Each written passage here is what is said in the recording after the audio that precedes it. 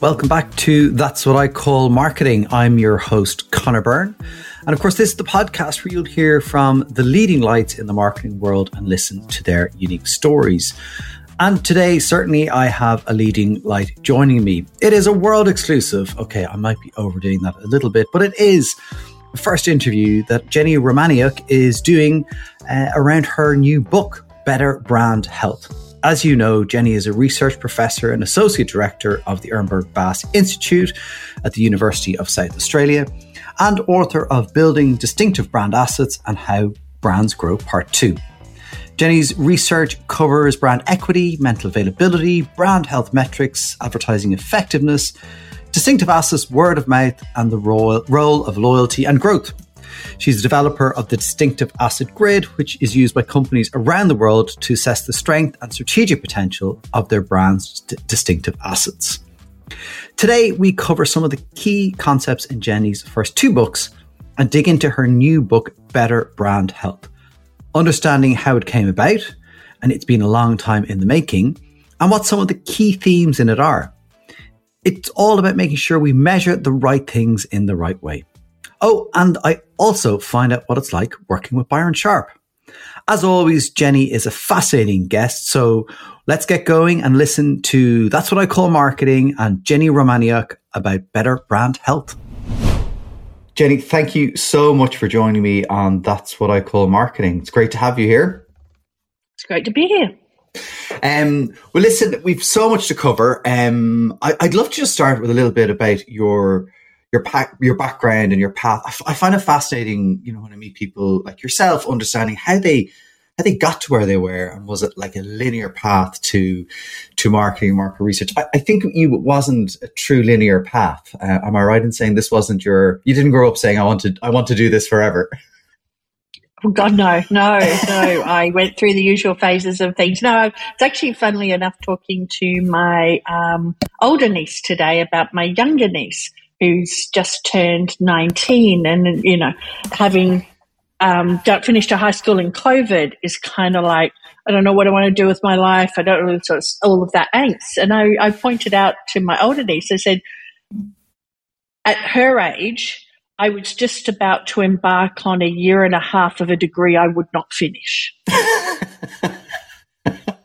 What was it in? So, it works out. So don't put too much pressure. She shouldn't put too much pressure on herself to have it all sorted out at 19, because I sure as hell didn't. I was studying occupational therapy. Okay. Yeah, very different, I think. Is it? Yeah, it feels like it is. Well, it's problem solving. It's just different sorts of problem solving. And, yes. I was either going to be a really, really good one or a really, really bad one, and I genuinely couldn't tell. So it was a pretty risky proposition. So I went, I think I better change now because, I don't want to be a really bad one. And how did you end up then in market research? Because, to me that looks, I know you call it problem solving, but it is quite different. Well, I was always a hard sciences girl. I did physics, chemistry, maths 1, maths 2. And then they made us do a humanities. And I went, great.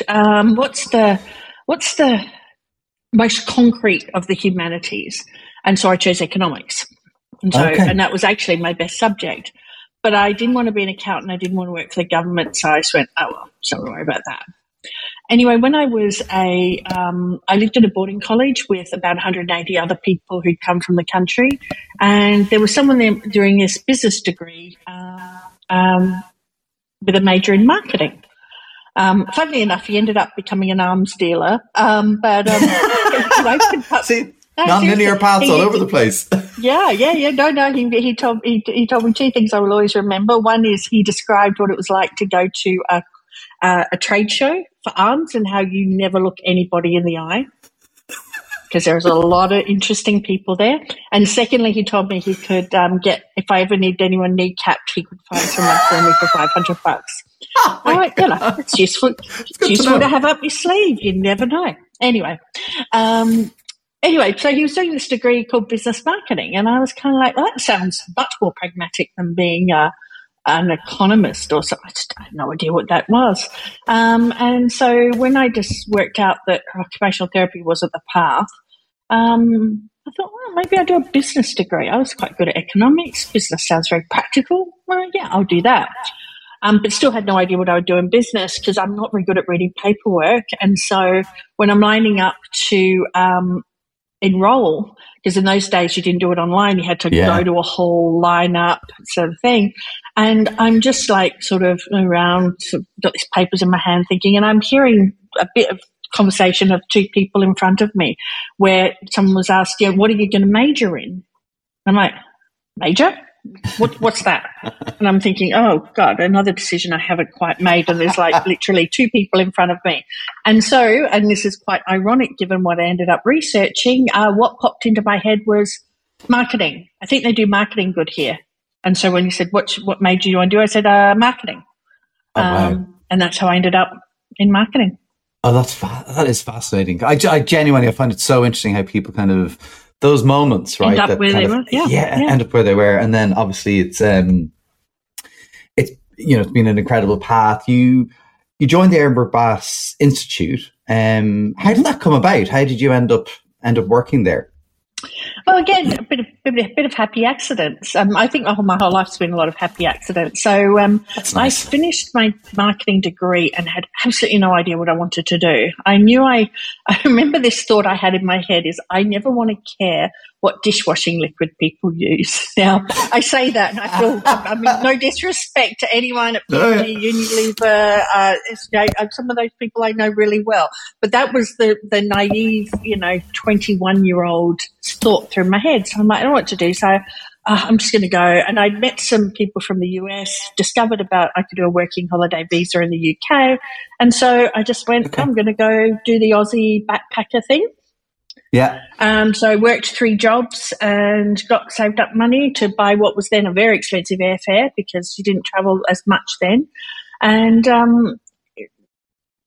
backpacked around the US and then went to London and worked. Now, just before I was about 2 weeks before I go, just after I bought my ticket, Byron actually called me and said, we're starting a research centre and we're looking for people who'd like to do a Masters in Marketing. Are you interested? And I kind of went, oh, actually, yeah, I would be, but I've just bought a ticket around the world. So, yeah, not right now, but, thanks for thinking of me. Anyway, fast forward 2 years later, I come back. Okay.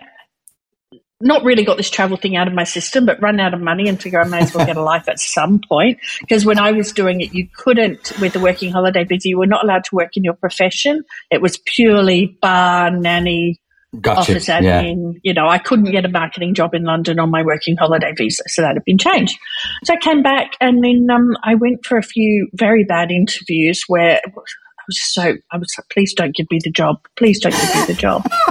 Well, I grew up in a working class family and, if I'd gone home to my parents and said someone offered me a job and I didn't take it. Oh, yeah. God, I would have been like thrown out on my ear. Why not something that was not what you did. So I was like, please don't give me the job. I'd really get in so much trouble. Interview, but I really don't want it. Anyway, and then there was an ad in the paper, and it's the first and only time that what was then the Marketing Science Centre had advertised for marketing by research candidates. And so I answered an ad in the paper, went in for an interview, and did my presentation, and I'm just thinking, I just hope they give it to me because I really don't want to do any more bad interviews. And at the end of it, I remember Byron and the professor in charge, David Cook, at the time, took me into another room and said, okay, all right, well, when do you want to start? And I'm like, when do you want me to start? And they're like, tomorrow. And I'm like, tomorrow's not great. Can we look at Monday? And they're like, okay. All right, and that was it. Oh wow, amazing! That's fantastic. I love that. How had Byron known you that when he reached out to you the first time? He was my lecturer. Yeah, he was my lecturer. Okay, I didn't connect that. Okay, yeah. So got you. Brilliant. And can I ask? You've worked with Byron for a long time. What's Byron like to work with? It's hard to say because I've worked with him in many different incarnations, and I don't actually sort of work directly a lot with him now because we both work with different teams of people. So, I've had him as a lecturer. I've had him as a supervisor for 2 degrees. In fact, he was my only supervisor for 2 degrees, which, usually gets me a lot of sympathy from people. And going, wow, you made it. So whenever they think their supervisor's giving a hard time, I just go, hey, me, I'm Byron, 2 degrees, master's and PhD, still alive, still sane, sort of. The thing about Byron is he's usually very good at getting to the heart of an issue. Sometimes he does it a bit abruptly, which anyone who's been to his presentations and things will know that's his style. He kind of gets to the point. And so that, depending on where you are in your career, that can be refreshing or heartbreaking. So you go through that whole spectrum in there. But, he's such a smart guy, and he, it's just, he always gives you something to think about. I might always agree, but I will always think about it because, Fast, and that must be. I don't know, but I imagine then those conversations you would have, it may be about disagreements or things that are fascinating discussions because you're both coming from, such a place of, knowledge and data, right? It's probably to get this big data off. And it's probably one of the biggest misconceptions externally. I know particularly, it doesn't happen as much now, but I used to have situations where I'd meet with someone for the first time who knew Byron, who then would proceed to tell me what I thought. Right, okay. And I'd be like, you've just met me and you already think you know what I think about stuff. And so that was always coming through. It was always a little bit like, okay. But that happens less and less now. Well, yes. And look, obviously, Byron authored How Brands Grow, and then you co-authored How Brands Grow 2 and Building Distinctive Brand Assets. These are like seminal books in marketing. I mean, they are must-reads, I think, for all marketers. What is it about these books? And I mean, there's a lot to unpack there, but why do you think they've had such an impact on the marketing community? Oh, I don't know if I'm necessarily the most qualified person to ask. I mean, I like the process of writing a book because I like the bigger picture narrative. I was one of those weirdos who really enjoyed doing a research thesis because it's a big piece of, you have to be succinct within a thought, but you don't have to cram everything down to be too quick. You can actually have your time to take you through it. And what I try to do in my books is respect the reader enough to do two things, which is a bit of a tightrope. One is not assume they will just agree with me on everything just because I say it. So provide the evidence behind why I've come to that conclusion, but not feel the need to really be too not treat them like idiots, basically. That they know something, but they also would expect me to defend what it is I'm saying. I'm not preaching a gospel. I'm just giving a perspective that's been informed by the research that I've seen. Yeah, and I think, one of the things for me is, excuse me, as a reader of the books is I feel that you kind of you're bringing people along with you. Like, as you say, there's no necessarily assumption that this information that I'm sharing. There's explanation, and then there's the research and data to back up the perspective that you're sharing, which, I think for me, it didn't feel like you're kind of left kind of almost drowning in theory or, you know what I mean? So that for me, I think is incredibly helpful in reading the books. I think some of there's a lot of key, pieces of information and in the books. But like one of the things, and I was, thinking about it the other day as preparing for this, is that the idea around getting more customers to grow your brand, right? And I know this sounds like maybe blindingly obvious when you say it in just that simple way. To grow your brand, you need more customers.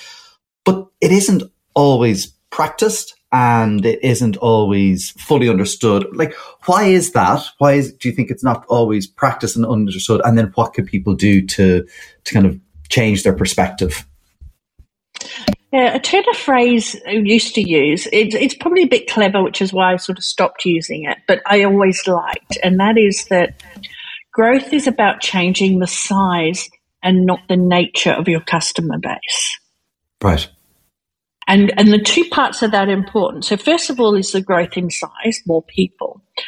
But not the nature tells you that the people you will get will be roughly in proportion than what you've already got.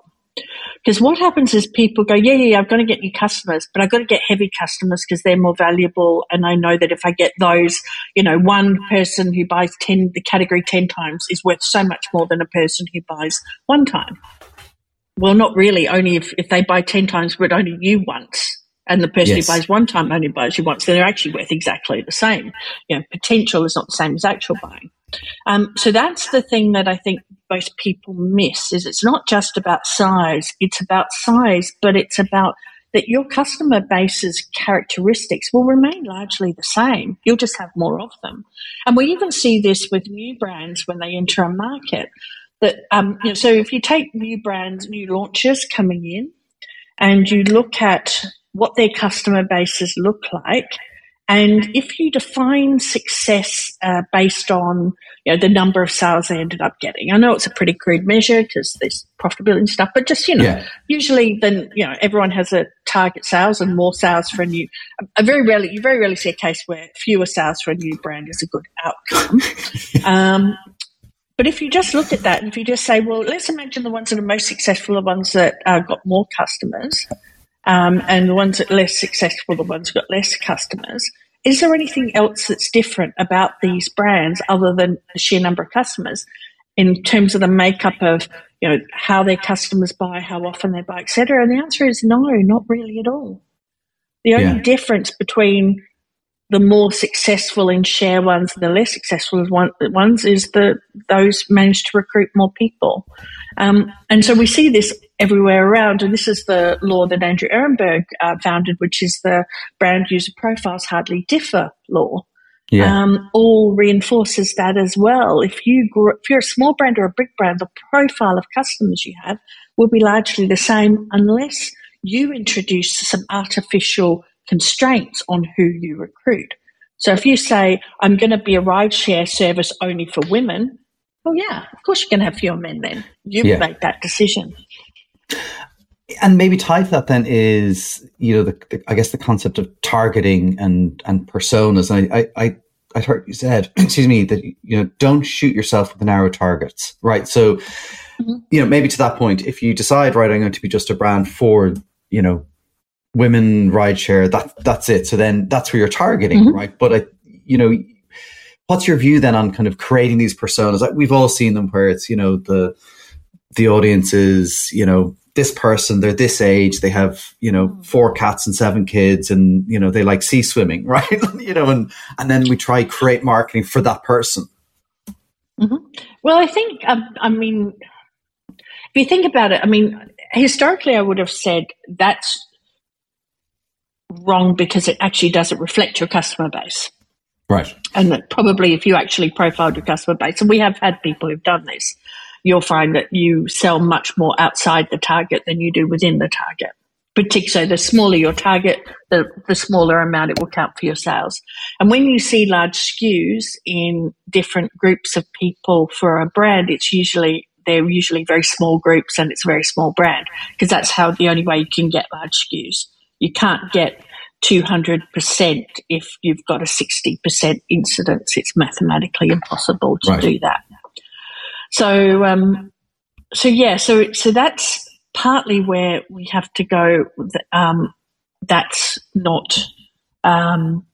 That's not useful from a pragmatic perspective, but it's also not useful from a representative perspective. And given the discussion on diversity, etc., actually acknowledging you've got a very diverse customer base in terms of characteristics, I think is even more important, and not falling for stereotypes. I remember seeing someone previewing me ads for whitening toothpaste. And it had lots of young, glamorous models going down there. And I went, do older people like to have their teeth white? What about men? Do they like to have their teeth white? It was just a very, very homogenous group of people. It had lots of people in the ad, but they all looked exactly the same. And so that's where the danger of this whole thing is. And it's not so much that you're explicitly excluding people, it's you're implicitly excluding people, and people are just like, that's not relevant to me. That doesn't describe my life. That's not where I am. I'm not sashaying down a runway type of thing. Sashaying down the supermarket aisle with a trolley and It's striking out of me, you know. So that, and I've got my school reunion coming up, and I just would like, you know, a couple of shades whiter teeth so I smile nice and they don't, you know, ask me about my divorce or something like that. Yes, yeah. And how about then, you know, for a brand that has maybe a smaller budget but still wants to grow, right? You know, so they're like, I want to grow, I want to reach more people, but I have a small budget. I mean, is there any benefit there in kind of saying, well, let me focus first on a target and build from that base? Yeah, that's an idea, but there's an assumption in that. Now, first of all, when we talk about things like reach, and we say, you know, aim to reach the market, it's not about that you will reach everybody. I mean, it would be nice, but the reality is even the biggest brands usually don't have the budget to do that. I still remember going to lots of different brands who are saying, oh, no, we can't do that. We don't have Coca-Cola's budget. No, we don't have Coca-Cola's budget. No, we don't have Coca-Cola's budget. And then going to Coke and they go, well, we can't do that. And I'm like, but you're the ones with the budget, apparently, because that's what everyone else has told me. You know, no one has the budget to reach everybody all the time, but it's actually about the intent and not wasting money rather than doing it. So your assumption that trying to find a small group in a big market will be a cost-effective use of resources, and that doesn't seem bound in the fact.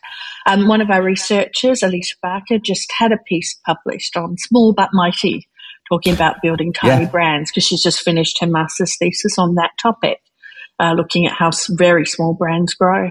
Because I think it is that's a very interesting point about the Coke budgets. I do think people who work in smaller brands and smaller budgets do sometimes think, yes, this is all great, but how does it apply to me? So, you know, it is great that there's now something that they can read. I mean, I think it is applicable, but like something that kind of brings that to life for them. So we certainly make sure we share that with people. Can we talk? I want to move on to the new book very shortly, but I just wanted to touch on a couple of other topics. Can you talk to me a bit about category entry points?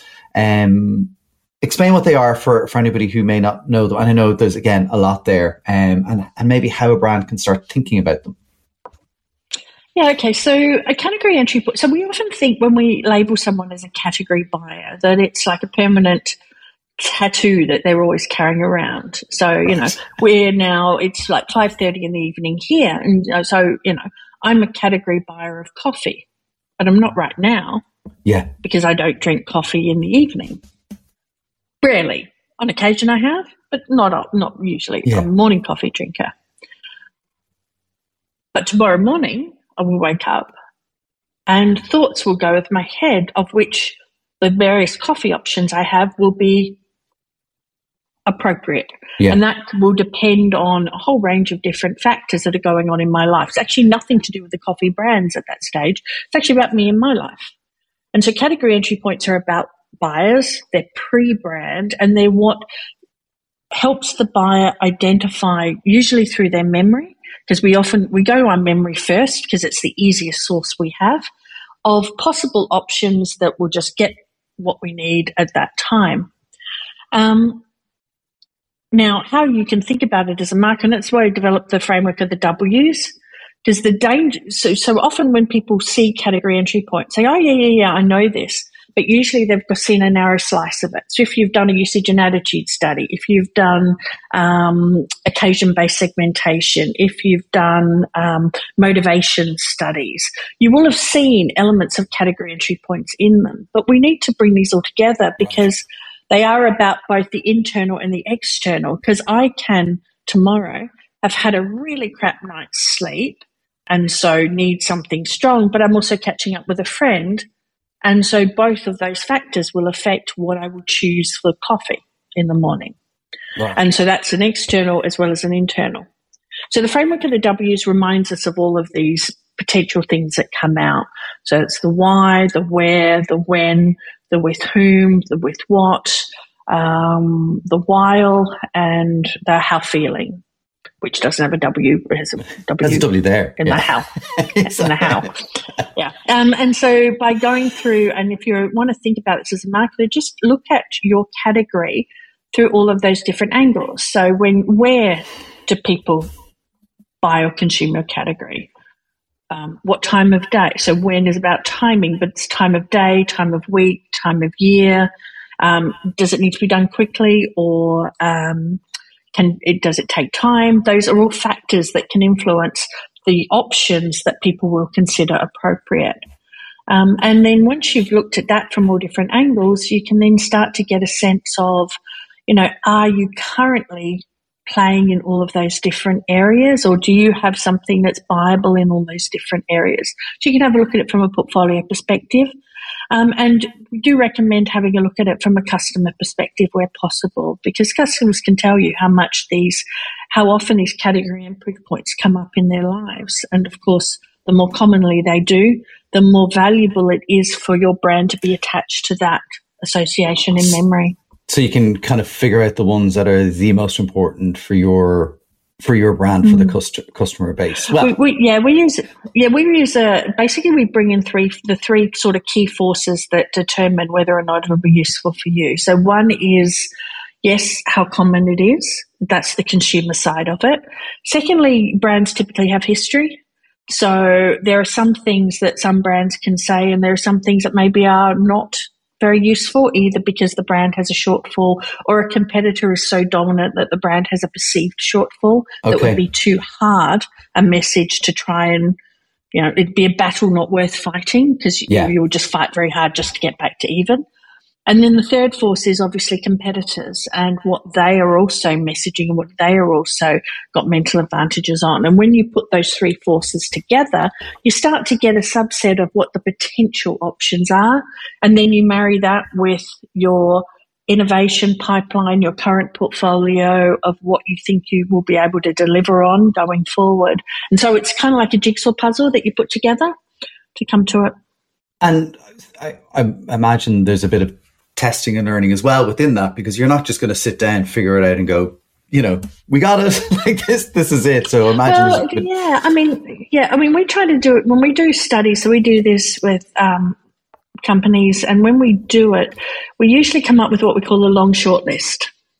So it's usually a short list of sort of 5 to 8 category entry points that are all really useful if the brand attached themselves to it.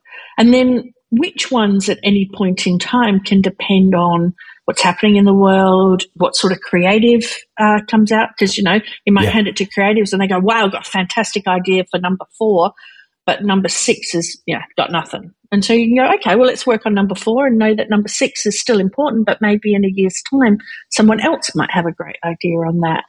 And the idea is to, in the long run, we're building up wider, fresher networks. Right. Because that's the thing about mental availability and category entry points. It's not about owning one. It's about wider, fresher networks. So you're always thinking about, how do I expand my brand's presence in people's brains? Kind of giving yourself a chance. And just my last question about what's come before is just explain the difference between distinctiveness and differentiation, because I think that's quite an important one for people to understand. Well, it's actually a triangle, not a pair. So people often think that it's differentiation versus distinctiveness. But it's not actually. It's different. So differentiation has 2 components. So first of all, it has the component that you are different from other brands. And secondly, that difference is important to consumers such that they would buy you because of it.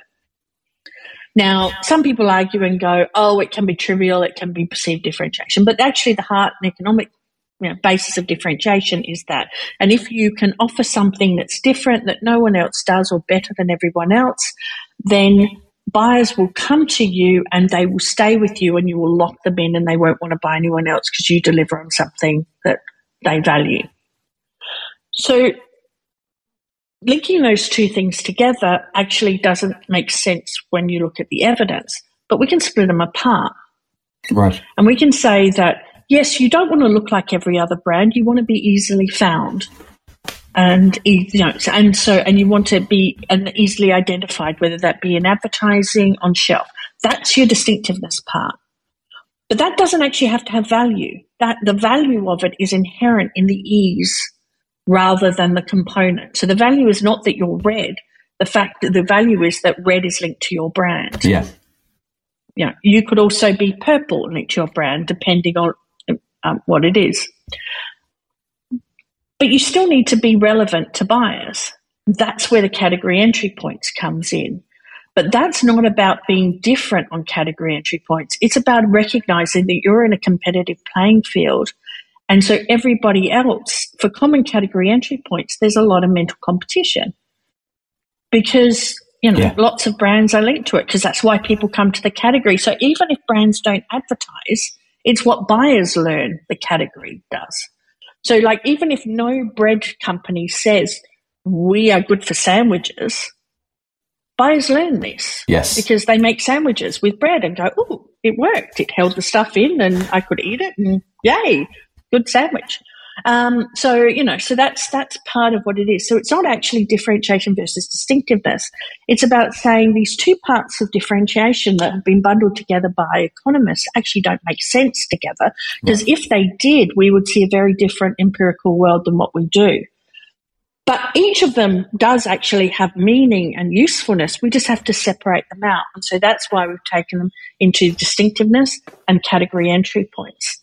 So it's a triangle, not a competition. Is it? So yeah, brilliant. Yeah. And then obviously, I do want to touch on just the distinctive brand assets then and how important that is for brands to start thinking about, distinctive brand assets. And there's a lot, I guess, of potential distinctive brand assets. And is it for you kind of the importance of creating almost a portfolio of distinctive brand assets rather than just kind of relying on one or two, kind of your color and your logo, perhaps? Yeah, well, I mean, to me, one is better than none. Right. Yeah. No, and I mean, I see that. Like, I was just actually doing a report today whereby we're doing a follow-up on their distinctive assets. And when we did the second wave, there was all these new ones that they're putting in. So I think I'm going to have to go back and go, guys, got to focus on bringing one or two. Don't keep adding things into the mix because this is why you're not building any of them in there. So we do need the discipline to you might have a long-term goal of a diverse distinctive asset palette, but your short-term goal should be to build in waves because when we're trying to build memories, we need strong, prominent, wide-reaching co-presentation moments with the brand. And those don't come around every second. Yeah. We kind of have to earn that, those things. So when we do have them, we want to use them as best as possible. And so we're better off getting kind of traction on one or two assets by doing that. And then when they're strong enough, they become anchors for the next wave of assets. So it actually becomes easier to build the next wave of assets. So, for example, McDonald's or KFC, it's easy for them to build a new asset because they've got so many strong old assets. Yes. That they can use any of them. So they can, even this new eyebrow. I was going to ask you about that. Yeah, they can put that with I'm loving it, the color combination, the actual yellow M, there's a whole range of different things they can match with that will act as that co-presentation as well as the name McDonald's. Yeah. And so by having that variety of anchors other than the brand name, you just make it easier to build in the future because you have more co-presentation moments.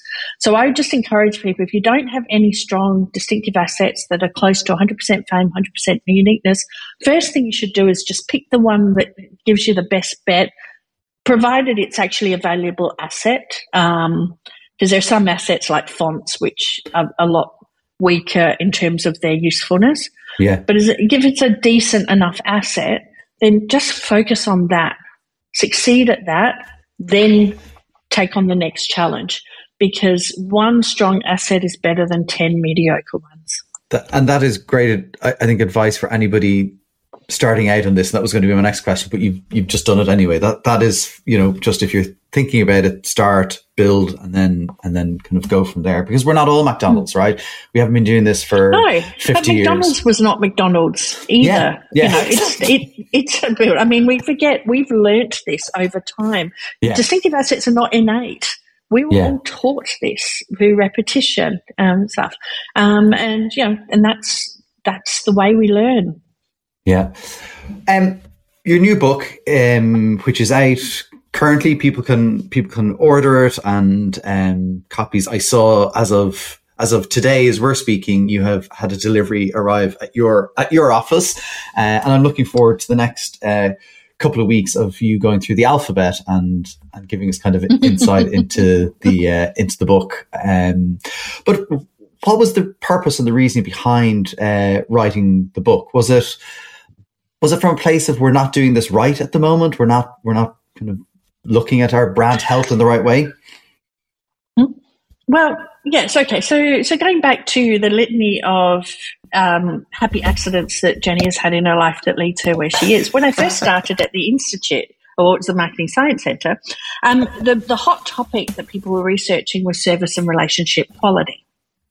And so I came in and they're like, okay, well, I was sharing it off with someone doing a master's in relationship quality, and they're like, you could do, yours in service quality. So I went away, read everything on it, and it bored me to tears. And then I remember walking back from walking with Byron. We had a group meeting, and we were sort of walking back to the office. And he's like, so, have you, worked out what your topic will be? And I'm like, nope. And he's like, well, normally people come to me and tell me they haven't got one thing before now.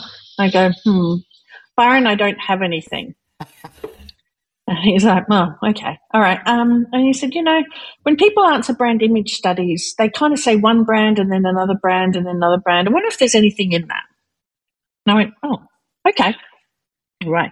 Then I started reading the branding literature and went, oh, yes, this is me. I feel this. I understand this sort of stuff. And then I read some stuff and then I went, oh, no, this is a load of crap too. What am I going to do? I'm never going to be a researcher. This is rubbish. And it was some work that actually Andrew Ehrenberg had done, looking at the variability of how people link brands to attributes. Anyway, but then I read the memory literature, reconciled that, and was happy and continued on that path. So I was always fascinated by this topic, and I did my master's, which is very, very mediocre, and then parlayed that into a PhD, which was much, much, much better. And then sort of after I finished, we were working, and during my PhD, we were working with a lot of companies, and I was actually managing brand health trackers at the time because we had a market research company. The market research arm of what we were doing was how we got funding and data to do our research, because it was at a time when, that was the only way really to get funding from there. So it's kind of like had a part-time job doing a thesis, part-time job managing brand trackers. And I saw what went on there and went through the challenges and struggles with that. And then gradually, as we changed our product portfolio, we stopped doing that sort of research, and I sort of stepped away because I wanted to do other things. But the questions that I had about it remained. And then when I became able to supervise and direct students into topics, I actually got people to do different parts of the brand health tracker. So I had someone do a master's on brand awareness measures. Someone else was looking at how to measure brand usage. Someone else was looking at, and everyone was looking at different aspects of brand image and all of these different components, all how they come together, plus the R&D I was doing as well. And so that gave us a really good solid body of work, at least in my mind, of how these all things work together. But I realized, and over the years, that this knowledge isn't very well known, because when I would talk to people or see people would send me trackers to comment on, I'd see the same well-intentioned but problematic changes, solutions, things being implemented in them. Okay. And then I sort of, technically the brand health book was probably the first book I should have written. It was the hardest book to write, so I needed to warm up with a couple before I got to it. Yeah, as you do. So yeah, it was much more challenging to write than even the first book on how brands grow part 2, which the first one's usually the toughest. Yeah. But because this had to deal with, because when I've spoken to people, there's been two aspects of the conversation: the bigger picture strategy of what are we trying to achieve, and the recognition that in a lot of cases trackers are just not fit for purpose. They were developed, the roots of them were developed at a time when the heavy loyal buyer is our primary objective, the person we want to understand, the person we want to hear from, which is out of tune with what we know from how brands grow. Right. But then there are also a whole heap of little things that people don't realize can have a massive effect on your capacity to get a good read from the market. Things like how attributes are worded, how your scale is structured, and things like that. So this book is an attempt to bring both of those together. The bigger picture strategy of what are we measuring and why and what do we achieve about it, and the very pragmatic of, well, how do you actually word this question? How do you choose a time frame if you're collecting brand usage and you're in a transactional category where people do multiple purchases? How do you know what's too long? How do you know what's too little? How do you answer those very concrete questions that people have? And so that's really what I wanted to do. And I wanted to do two things. One is I was hearing people talking about giving up on their brand health trackers because they were so expensive and they felt like they were getting very little value. And secondly, people kept asking me questions about it, and I kept thinking more people should know the stuff that we've done, and hopefully people will find it useful and be able to improve the quality of the data they have, thereby helping the first question. Right. So don't stop tracking your brand health because it's very important, but it's about how you enhance it, change it. It's the only real window we have in we see, so when we are battling competitors for sales, we see the results of this in the bottom line. You got this share, you got that share. But actually the battle took place in people's minds and on shelves. And I mean metaphoric shelves, depending on whatever retail it is. So that part's physical availability. And we do actually have a chapter on that in there about, should physical availability be part of your tracker? The answer is rarely yes. Most of it should be separate, and we provide some suggestions for metrics there. But how do the brand health tracker at its best is the way that we see whether or not we've laid the groundwork in people's memories such that we do have a chance of success when they go into battle in a buying situation.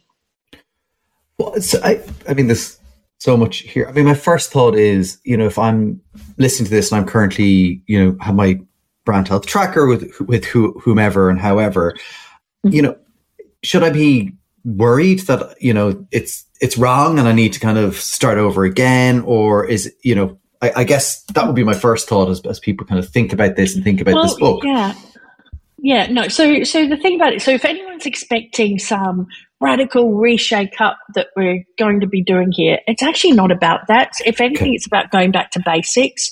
And, so people will recognize the concepts I talk about: brand awareness, brand attributes, brand attitude, word of mouth. They should recognize those things, and they'll probably find them in there. But if we take something like word of mouth, for example, often you'll see attributes, which are, brands people talk a lot about. So what does that actually mean? Are you actually capturing people's conversation, people's perception that other people are talking, whether that person is talking? I mean, it's so fuzzy of what it is in terms of being a word of mouth-ish attribute. And you see that a lot in these things, and they tend to get spread. Someone sees it in one questionnaire and goes, oh, I'll borrow that, and I'll borrow that, and I'll borrow that. So in some cases, if you've already got a questionnaire, hopefully this will give you some insights to be able to tweak it to improve your data quality. It won't require you necessarily to throw it all away, but hopefully it will make you rethink some of the decisions that you might make. If you don't have a tracker and you want it, I'm actually putting up on the website a template tracker that people can take and adapt to their category, just so that they've got basically the framework from it and they can kind of put in what they want from there. And the idea of that is just to help people at least come up with, ask the right questions for themselves. And then, maybe they want to add some stuff that they feel like I've not put in there or whatever, but at least the things I'm recommending, they've got a good basis for. Excellent. That's great to know. And again, we can share links for people on that. So when you think then kind of about the structure of the book, you've talked a bit about it. I know there's you talk about 3 key laws of growth and the implications of those on the brand health tracker. So double jeopardy, brand user profiles, hardly different. We've covered some of those, and then duplication of purchase law. Can you talk about these and then how they can affect how we think about our brand health or should think about our brand health? So, there's a sort of, for want of a better term, mantra that you can have when thinking about your tracker, and that is design for the category, analyze for the buyer, report for the brand. If you want to make sure you've got a really unbiased view that's not viewed by the perspective of where your brand is now, where your company is now, actually you should be able to march your tracker over to your competitor and they'd go, yeah, we'd use this questionnaire. And that's one of the things so design for the category such that you get a really unbiased view. And there are several marketing laws, including the duplication of purchase law, which shows about brand competition and that you compete mainly with the big brands, a little less with the small brands. There are exceptions to this, but they tend to not deviate from the pattern, that tell us that this is really important, that we look at the category as a whole, not through a brand lens when we're designing this questionnaire. Analysing for the buyer is about recognising that the biggest difference when people give responses is that buyers are just so much more likely than non-buyers. Okay? So no matter what your brand health metric is, you slice and dice it by a decent usage measure, you will see this in there. And so if you think about it, and when we think about growth, and we know from Double Jeopardy that growth comes from very light and non-buyers, imagine you've got a room where you've got about 5 people, so you've got 20 people in the room, say 50 people in the room, you've got 5 people who are shouting their heads off, and then you've got, say 10 or 20 people who are, just talking normally, and then you've got the remainder that are whispering or not saying anything at all. From a growth perspective, we want to hear when those people who are whispering or not saying anything and more turn it up just a bit. Okay. Because that gives us an indicator that some of them might be coming over, and we might be a bit more salient next time we're in a buying situation, and we've got a better chance of being bought. But we can't hear that if we've also got the people who are shouting in the room. So analysing for the buyer is about going, well, I care about the people who are shouting. I still want them to shout. Yay, keep shouting. But can you do it over there in that different room so that I can actually hear what's going on with the rest of the people? So that's the analyse for the buyer, and that comes out of the law of Double Jeopardy. And then the third aspect of it is report for the brand. And that also is linked to the Double Jeopardy law as well. And it's probably linked to all 3 of them, really. But it's about the fact that the biggest difference between brands is based on their market share. And so your expectation of what your brand should perform should be calibrated by that. So if you're a small brand, yes, you will have lower loyalty. You'll get fewer people linking your brand to any attribute. You'll get lower attitudinal scores. You'll get more people with no opinion about you. You curiously won't get more people disliking you. Typically, big brands tend to have more people disliking because they have more people who know them. Yeah. But you will get more people who have no opinion, sort of stuff. So these are all they're basically just saying, you are a small brand. And so you need to control for that so that when you're assessing, are you doing better than you should, given where you are, your expectations will be different whether you're a big or a small brand. So reporting should take that into account so that you don't misinterpret the results. So for big brands, it makes big brands fat and complacent because they think, we scored highest. We scored higher than everybody. Yeah, we're doing great. And what they find out is, that's what they should have. And they've actually been underperforming. But you can't tell because they've still got that veneer of being a big brand. And then, for a small brand, sometimes you might kill something because you think it didn't move the needle when it really did. You just didn't have your instruments finely tuned enough to see that. Okay, you weren't able to hear with the noise potentially. Yeah. Or even because remember that noise is so that group of light non-buyers is even bigger when you're a small brand. Yeah. So the effects, and you see this. I do document. So the effects of measurement on your capacity to hear from non-users and for small brands. And it's amazing how, simple things can actually change our capacity to see that, which means simple things can actually change it back so that we do get a better reading of it. Okay. Yeah. So much to obviously delve into in that. But I think one of the things, again, that probably strike me, and I know you've said there's work with the smaller brands, but again, if I think any brand, there's a lot more pressure on brands at the moment. There's a lot more pressure on kind of budgets are under pressure. Mm-hmm. We're in difficult times.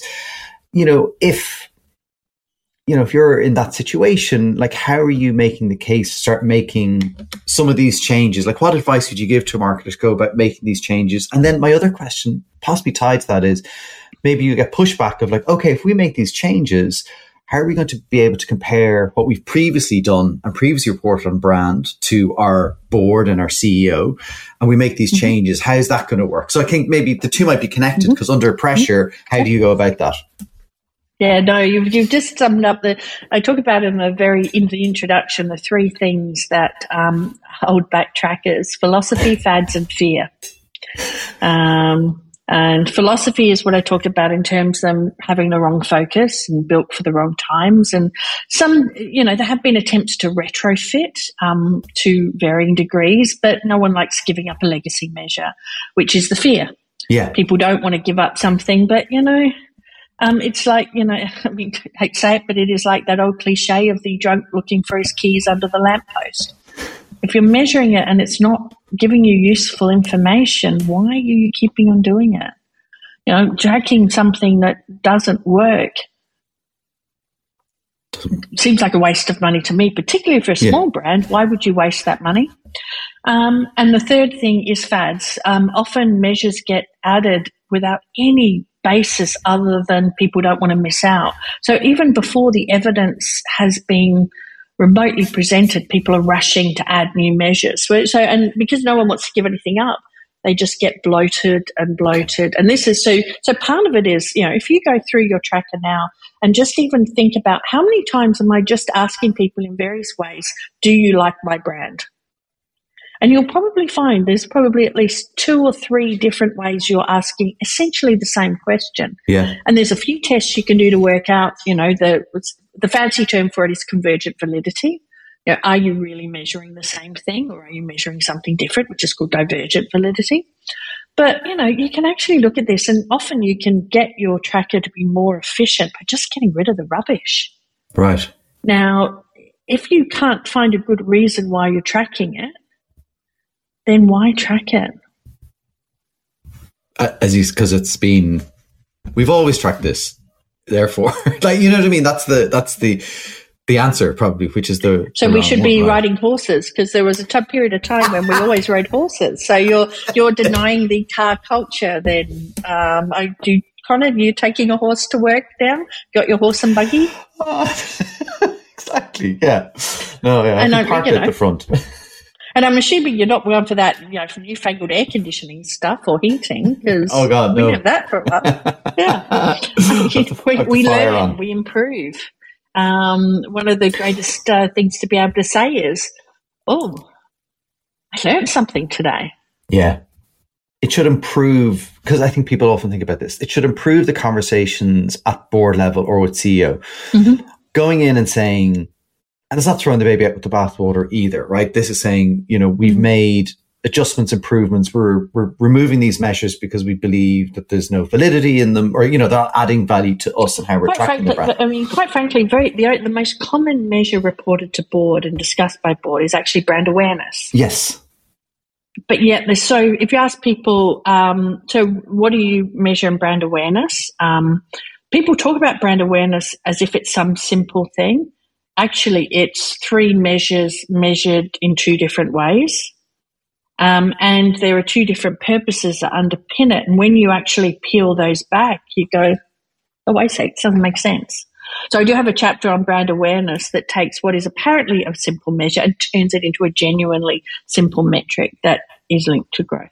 Are there any measures you think that you would kind of go, look, throw them out, like they should just be gone? Oh, my favourite one to say the answer to that, which always it divides the room, would be Net Promoter Score. I don't see any real reason for it. And I've heard the reasons why. One of the reasons people like it is it's apparently simple. But again, what are you actually measuring here? So we've done R&D on lots of people have done R&D and pulled it apart. The R&D I've personally been involved with, albeit in some cases peripherally, sometimes centrally, is highly correlated with satisfaction. It's just another way of measuring a thing. It has nothing to do with actually what it purports to be, which is about recommendation. So we did some work that's been published that looked at, do the promoters actually promote? Do the detractors actually detract? And do the passives really do nothing? And the answer is that the passives promote more than the promoters, and the detractors promote as much as they detract. It's just all over the place. So when you have something that doesn't make sense logically, conceptually, or empirically, because there's also been studies that look to that, I don't understand why you're measuring it. But yet I hear the shorthand being used. I see the measures. Whenever anyone asks me to fill in the measure, and I usually give a score, and then they say, why is that score? And I tell them, this is a stupid measure. I don't know why you're asking me. I just, I've got to be blunt about it, because I think I usually give them a score that, panics them. I get thrown out as an outlier. If you ask the question. Yeah. But so that's one of the ones, but it's more, again, going back to, so I did have someone who presented the argument to me that said that if we give our net promoter score, so if we get a net promoter score from our customer and we say that to our sales staff, it gives our sales staff the confidence to be able to go ask that customer for a recommendation. Right. In hindsight, I didn't say this at the time, but I did think afterwards, I probably should have said maybe you should invest in self-esteem classes for your sales staff and stop tracking the net promoter score, because really you shouldn't need someone going, no, they gave you a 9 out of 10 on the net promoter score. Ask them for a recommendation. Yes. You should be able to just go, hey, Connor, would you recommend me for other podcasts based on our experience? That's that. So that to me is like, it's the relationship it feels of sales, like a very twisted, roundabout way of trying to justify something that was being done anyway. So that's where I've yet to hear an argument or see an empirical evidence that points to its usefulness. Okay. Yeah. Okay. No, that's great to get. I think people will definitely have views on that. I look forward to reading more about it. We're really at the end, but I had 2 last questions for you. One is again tied to kind of the more challenging environment that I think marketers find themselves, and it's different in different markets and different countries. What advice would you have for marketers as they face into this? And, again, budgets are coming under pressure. I think just generally, I think there's certainly pressure on, focusing on performance over brand for some marketers, really focusing on that kind of shorter returns. Any advice you would have for marketers kind of facing into that in the coming months? Remember that whenever you switch, and I think the piece that Pete Weinberg and John Lombardo wrote for, I think it was Marketing Week, they wrote on, why in a recession it should be the 99-1 rule rather than which is a play on the 95-5 rule that my colleague John Dawes came up with. But their point is, particularly in B2B sector, and, what they say holds in somewhat for B2C is people contract. They basically delay purchasing. So if you're only relying on trying to get to the people who are in the market right now, you're facing an extremely competitive playing field, and your chance of success just gets diminished. So trying to play the short game and not the long game is just going to lead to potentially unprofitable tactics. So it's a tough thing. I mean, you can do things like look at your portfolio. It may be that how you're allocating spend across your portfolio could change given the times of what it is, and that varies with category. I mean, it's not like in a recession no one buys fancy stuff. It's just what people consider a treat may change. So if you have a look at your portfolio and you go, what do we have that satisfies the different category entry? What category entry points are going up in a recession, and what maybe are being downplayed? They might happen for fewer people or less often. And just really understand that, and then map your portfolio and see, and that might allocate, where are you putting your spend in terms of your advertising budget, your any sort of in-store activities or online activities. Then that can help you just be a little bit smarter in your resource allocation. Right. But do realize there's no quick fix for this. Certainly challenging times ahead, but I think we're lucky, it's a great, marketing industry is fascinating. I think there's so much great work out there. I like the work that you do, but, so many others adding kind of to the discussion. And I think helping marketers make the case for some of the things that we know are important. And I think that's what's wonderful is there's a lot of evidence. There's so much evidence now to kind of help support what we need to do. And that's one of the things when we talk about the laws of growth and we present them to boards or C-suite beyond marketing, suddenly the CFO's going, oh, this makes sense to me. I see that marketers are not just making this stuff up. They've actually got a reason, and it's based in evidence of why they're doing what they're doing. And it gives, it gives more credibility to when you do make a decision or change direction. There's a reason for it. I mean, we used to talk about the fact that, a marketer comes in, suddenly has a different philosophy of marketing and everything changes. When's the last time an accountant or a CFO came in and went, those old accounting rules we're using, I don't like them anymore. I've got my own accounting rules that we're going to follow. We won't carry the one anymore. Yeah, exactly. It's carried interest. We don't care about that. Whatever. But, so that's where, once we've got a solid basis, it gives us more credibility, which gives us the ability to, get more resources and get more resources in the long term. So we're not constantly fighting for them. So we can invest in building brands for the long term. I was going to ask you as my last question, but what you hope the legacy of the book will be and the impact of it. But I actually think you've sort of answered it, right? And if I can kind of summarize it, I think it is going to help us make better decisions and help us make better cases to, our boards and our CEOs and CFOs around what we're doing. You earlier on, you used the word fuzzy relating to something else. And I think sometimes marketing does seem and can be perceived as being fuzzy. And I think the more we can do to lean into the depth of research that you have and provide us and kind of use that as a framework going forward. So I don't know, for you, is there anything else that you kind of hope for as terms of the legacy of this book and the impact it will have? I just want us all to have better quality data to make decisions and make discoveries.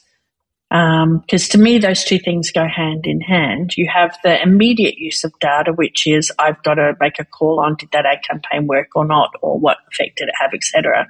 But there's also the longer term use of data, which is to advance our knowledge generally about how advertising works, how we change memories, how brands grow, all of that. And the more we have better quality data across everything that we do, just the better for the industry in total. So that's my hope for the book is I just would like to see better quality data all round, because I think that is a good thing for everybody.